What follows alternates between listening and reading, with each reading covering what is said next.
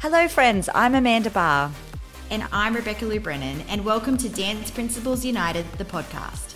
Together, we are passionate about helping studio owners with the business of running their studio. Join us as we talk everything from marketing, systems, studio culture, motherhood, life, and everything in between. This is the Dance Principals United podcast. Hi friends, happy Friday and welcome to a special bonus episode of the Dance Principals United podcast. Hello, beautiful Beck. How are you today, my love? I am so amazing. I cannot believe that Dance Teacher Expo is so close, and I'm just loving life, getting super excited for it. How about you? Me too. It's coming up so quickly and we are pumped. It is shaping up to be Australia's most incredible expo and dance teacher and studio owner event. We are oh my gosh, been blown away. And that's why we wanted to have, this special podcast today, because we've had so many conversations with some incredible people in the lead up to the expo. And, a lot of these conversations are things, we're like, yeah, that's really interesting. Oh my God, can you believe that guy? Oh, said that. Oh yeah. This is happening every day. Beck and I are on the phone every day going, oh my God, I just had the most incredible conversation. So we wanted to share some of these amazing conversations with you guys, right? Yeah, totally. I think that, we have so many, even controversial, I would say, conversations at the moment, Amanda, about where the dance industry is going, things that are happening. And I'm really loving it. And I think it's going to be great at Expo to bring everyone together. That's going to be super awesome. And to just inspire more of these conversations to happen. But the first one that I wanted to talk about today is school teachers versus studio owners and teachers who work in studios. And it's interesting, we're on a few of the school teacher pages because we really want school teachers to come along to this event. The arts unit's coming, yes. Sydney Dance Company's coming. There's some amazing people coming along and we really want to get those school teachers involved. But and we're talking school dance teachers, right? Just like obviously dance teachers in schools, and so many of them are specialised dance teachers in the schools, and they probably grew up dancing in studios. Exactly. But what they're finding, and we know about this, is that studio owners get really cranky with the school teachers and school teachers get cranky with the studio owners because they're both taking up each other's time. And it's been an interesting conversation with them because I actually work really closely with the schools in my area. And I think that it can be a really great relationship if you build those schools together with your studio, because it's a great way to get new kids into your school. And if you support each other, it can really work. But it's interesting that they feel there's such a conflict there. Yeah, it's super interesting. And yeah, you're right. Like, the love of dance might grow in some of these kids at school in a free activity that, perhaps their parents have never thought that they had the money or the time for. They might start, in the school dance group, by performing in School Spectacular or a similar kind of activity and, fall in love with dance and then move over to our studio. So it can be so beneficial for both of us, right? Totally. And I'm talking so much to our Studio Growth Club members about building those relationships. Go into the schools and teach the school dance group. Go and give them a 10-week program of dance and teach every class a dance, because that stuff then you can easily get those kids to love you and your classes and then bring them into your school. And, I always say, or my staff always say, who doesn't go to a dance school? Because I don't want to obviously poach children from other dance schools. That's not what it's about. But you just want those kids to, who maybe haven't thought about dance, to have that easy opt-in to come across to your dance school. And honestly, how many kids do come across is insane. But I think building those relationships and bridging that gap, is what's really necessary. And I know Joanne, who I've been talking to from the arts unit, is super passionate about this as well. I'm hoping to get her on a podcast soon with us, Amanda, because she agrees this gap needs to be, bridged, and we need to really start working together. It also can give our students extra opportunities that you may not even know about. And that's one of the things they're going to talk about, is exactly that. And also about how to put a primary school dance together that would appeal to primary schools, essentially. So they're going to be two amazing sessions. I love that, because so many of us, you had that suggestion then about us, making and fostering these relationships with schools. But quite often, and I know I've been asked to come into a school and teach their school dance group, not remembering what, the local Department of Education dance festival looks like, haven't been for a while, not really sure what they're looking at, all of that. So they're going to talk about the concepts that should be used, how best to choreograph for that for a primary school, which will be fantastic, as well as, exactly what you were talking about, bridging the gap between, and that's what the arts unit is all about, bridging the gap between schools and studios and bringing them closer together, which I think is so important.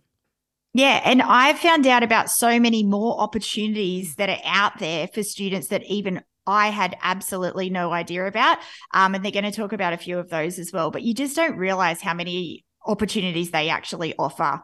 Really, it's absolutely incredible. Oh, and that's amazing, because some of them obviously, the government have a lot bigger budget than our studios do. So they are able, no surprise there, but, they're able to offer these amazing performance opportunities, in front of these huge sold out arenas that there's no way we could as our studio. So it's so nice to be able to give our students that gift. Yeah, totally agree. So another one that's come up, it actually came up yesterday in a conversation, was tap in dance schools, and whether that's dying off or whether it's being built up, or what's happening with tap.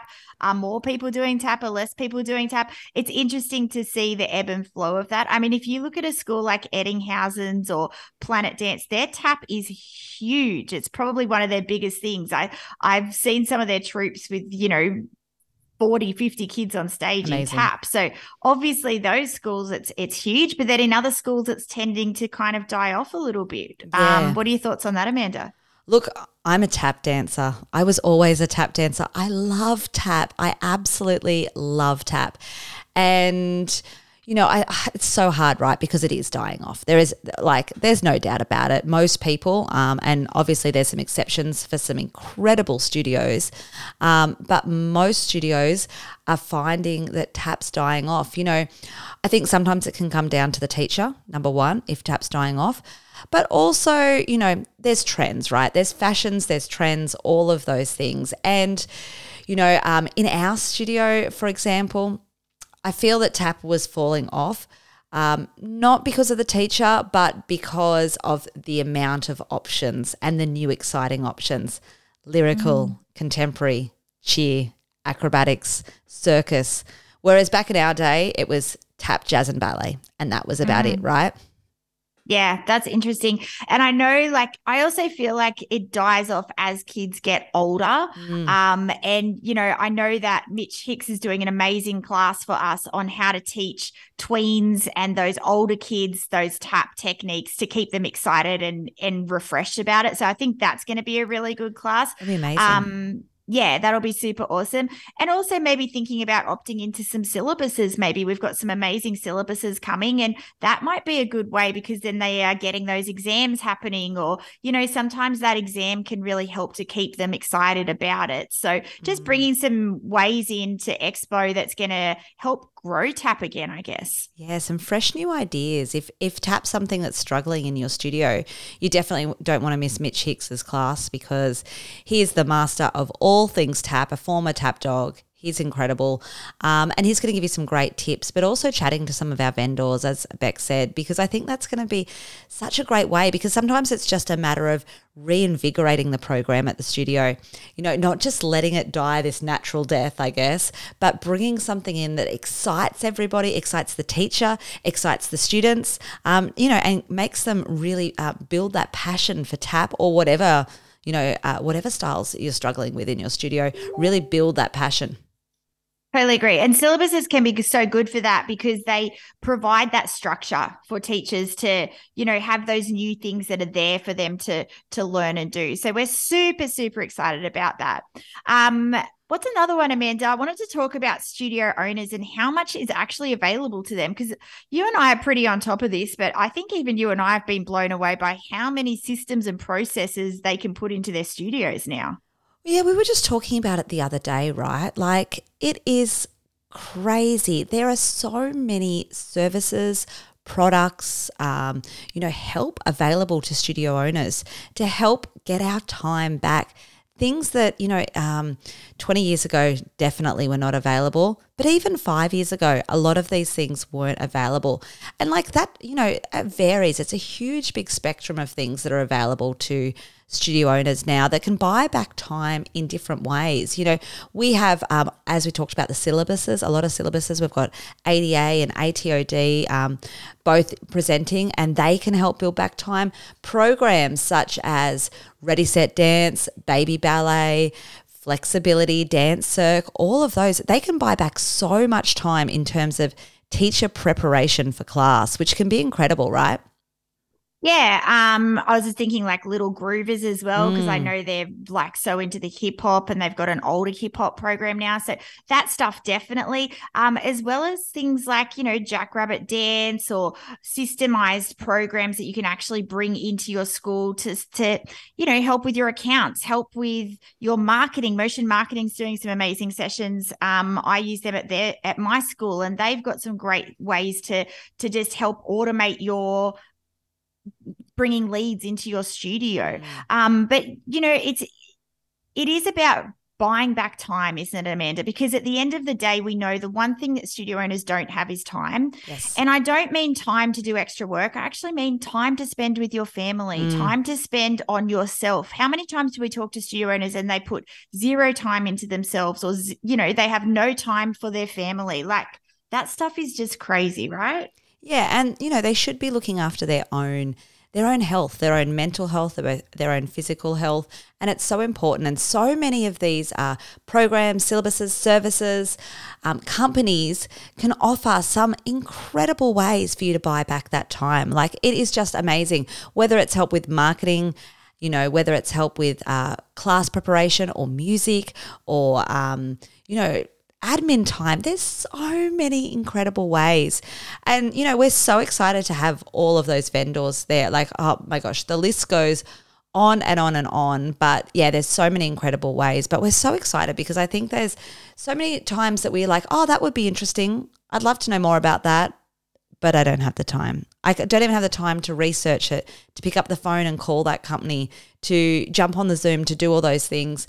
And I think at Dance Teacher Expo, that's going to be one of the best parts about it, that you're there, hopefully you're there with your team. I know lots of studios are bringing big teams with them, and they can, chat to these people, chat about what might work for them. Obviously not every single thing is going to work for every person, but so many incredible ways to build your business, to buy back time, and you can really sit down and have the time to think about what might work in your studio. Yeah. And the very last thing I want to say before we say goodbye, Amanda, is costumes is a big topic at the moment on Dance Principles United page, on all the pages, because the shipping is out of control with some companies. Trying to find new, fresh stuff is really hard. Yes. Do you find that? Like, it's just really, really hard at the moment. Knowing where to get uniforms from. Like, there is so much talk about it, and everyone's swapping and changing that. And we have some amazing vendors coming in for that as well, right? Yeah, we do. And, some different things that you might not have heard of before, some different companies that perhaps you've never heard of, which will be fantastic.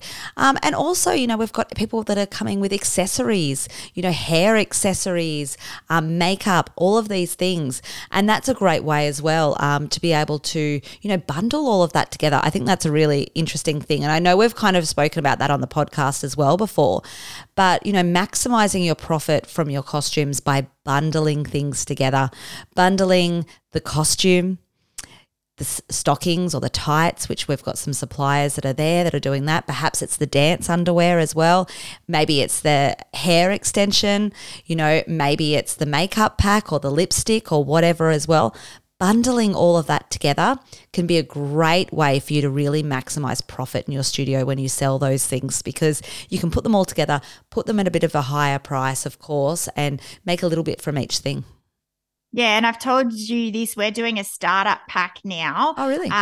Yeah, so we're doing it with our preschoolers to start with, and it's called a startup pack, and it includes all the things. So it's not just like now you have to buy the uniform and the judge shoes and the tap shoes and the ballet shoes. And so we're going to have different levels of startup pack, but it essentially is just going to be everything all bundled in, including a pair of socks and a little hair tie. Yes. So it's like all the things that your child's going to need here it is, and you may as well just pay for it all now and it's easier. Oh. It's just that whole thing. And because there's lots in it, it makes it look really good. And it just is easier for the parent as well. Parents actually love that. They'd rather it just be one simple transaction, it's done, and they don't need to worry about it anymore. For sure. They'd rather know exactly, this is the hairpiece I need. Here are the bobby pins that I need as well. This is the lipstick we're wearing.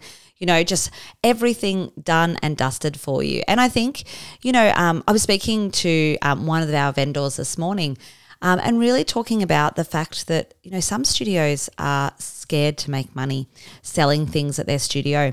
And, there's nothing like, you deserve to make a profit. You work so hard as a studio owner. You deserve all of those things that are coming to you. And, we have such a specific market. If you go into a shopping center and you're selling a product for a little girl, obviously walking past that product for the little girl is old people, people with no children, people with only boys. There's a whole range of people that are not going to be, interested in a product for little girls. At a dance studio, however, it's pretty much all little girls. That's all we have. So, selling things at your studio like, pop sockets we were talking about this morning. Like, what a great way just to add a little bit of extra revenue into your accounts, selling things like that. Or stockings or scrunchies or hair accessories or jewelry, little dance jewelry, or little girls like, sparkly key rings. My girls love sparkly key rings. All the things. We went to the RAD the other day, the RAD headquarters, and they sell all the things even, which is incredible, like pretty pens, pretty notebooks, all of that. And it's such a clever idea to really, boost that revenue. Yeah, it's interesting that you say that, because no one would ever go to the RAD and buy that pen and then think, oh, I bet you they've put such a big markup on that. How dare they? But of course they put a markup on it because they're a business. And I think as studio owners, we get scared that some parent is going to say that to us. And, I've had it said to me before, for sure, why have you put a markup on the costume? When I explain the side of the business that I explain, we've had to pick that costume out. We've had to order it. We've had to steam it. We've had to bag it. We've had to make sure that everyone's paid for it, chase payments. Like, when you actually explain all of that, and that's why there needs to be and we're a business, if you're brave enough to say that to a parent, generally they'll just go, yeah, fair call. I've never, ever actually had a parent who has said to me, that's still ridiculous. They always go, yeah, I've never thought about it like that. And They don't think about it like that because they don't run a business. So I think there's still that some people sort of see it sometimes as a non-profit club, or the same as a local football team or something like that, where there's that non-profit side of it as well. However, we're more like Kmart than anything else, and no one ever questions Kmart making a profit. That's what they're there for. That's why they're doing it, is to make a profit, as are we. Like, we definitely want to share our love of dance. We want to give to our next generation. We want to ignite passion in students and all of those things. But at the end of the day, we're running a business. We have bills to pay. It's needed. Yep, totally agree. Well, we are super excited that we are going to be releasing our timetable for Expo. Everyone has been asking about this, Amanda. It's taken a while because we've had to book in so many amazing teachers and vendors and do all the things, but it is finally being released, and we have over 46 classes available to you guys. Amazing. 4 rooms on the Saturday, 5 rooms on the Sunday. It is epic. The choices are epic. You can go to so many different classes. So we can't wait for you all to see it. We cannot wait for you to see it. The tickets they're getting close to sold out. It's only, being the first year, it was hard to know how many tickets to let available in the space and stuff, but we've only got limited rooms in each space. So once that's gone, it's gone. If you haven't got your tickets, jump on over to danceteacherexpo.com.au. You can check out the timetable there. It is up today, and grab your tickets. We hope that you can bring you and your whole team. We are so excited. For our podcast listeners, we have an incredible offer today that if you use the code podcast20, you'll be able to get 20% off your tickets as well. So make sure you do that. We would love to have you there. We cannot wait to see you all at Expo. Can't wait, guys. Bye.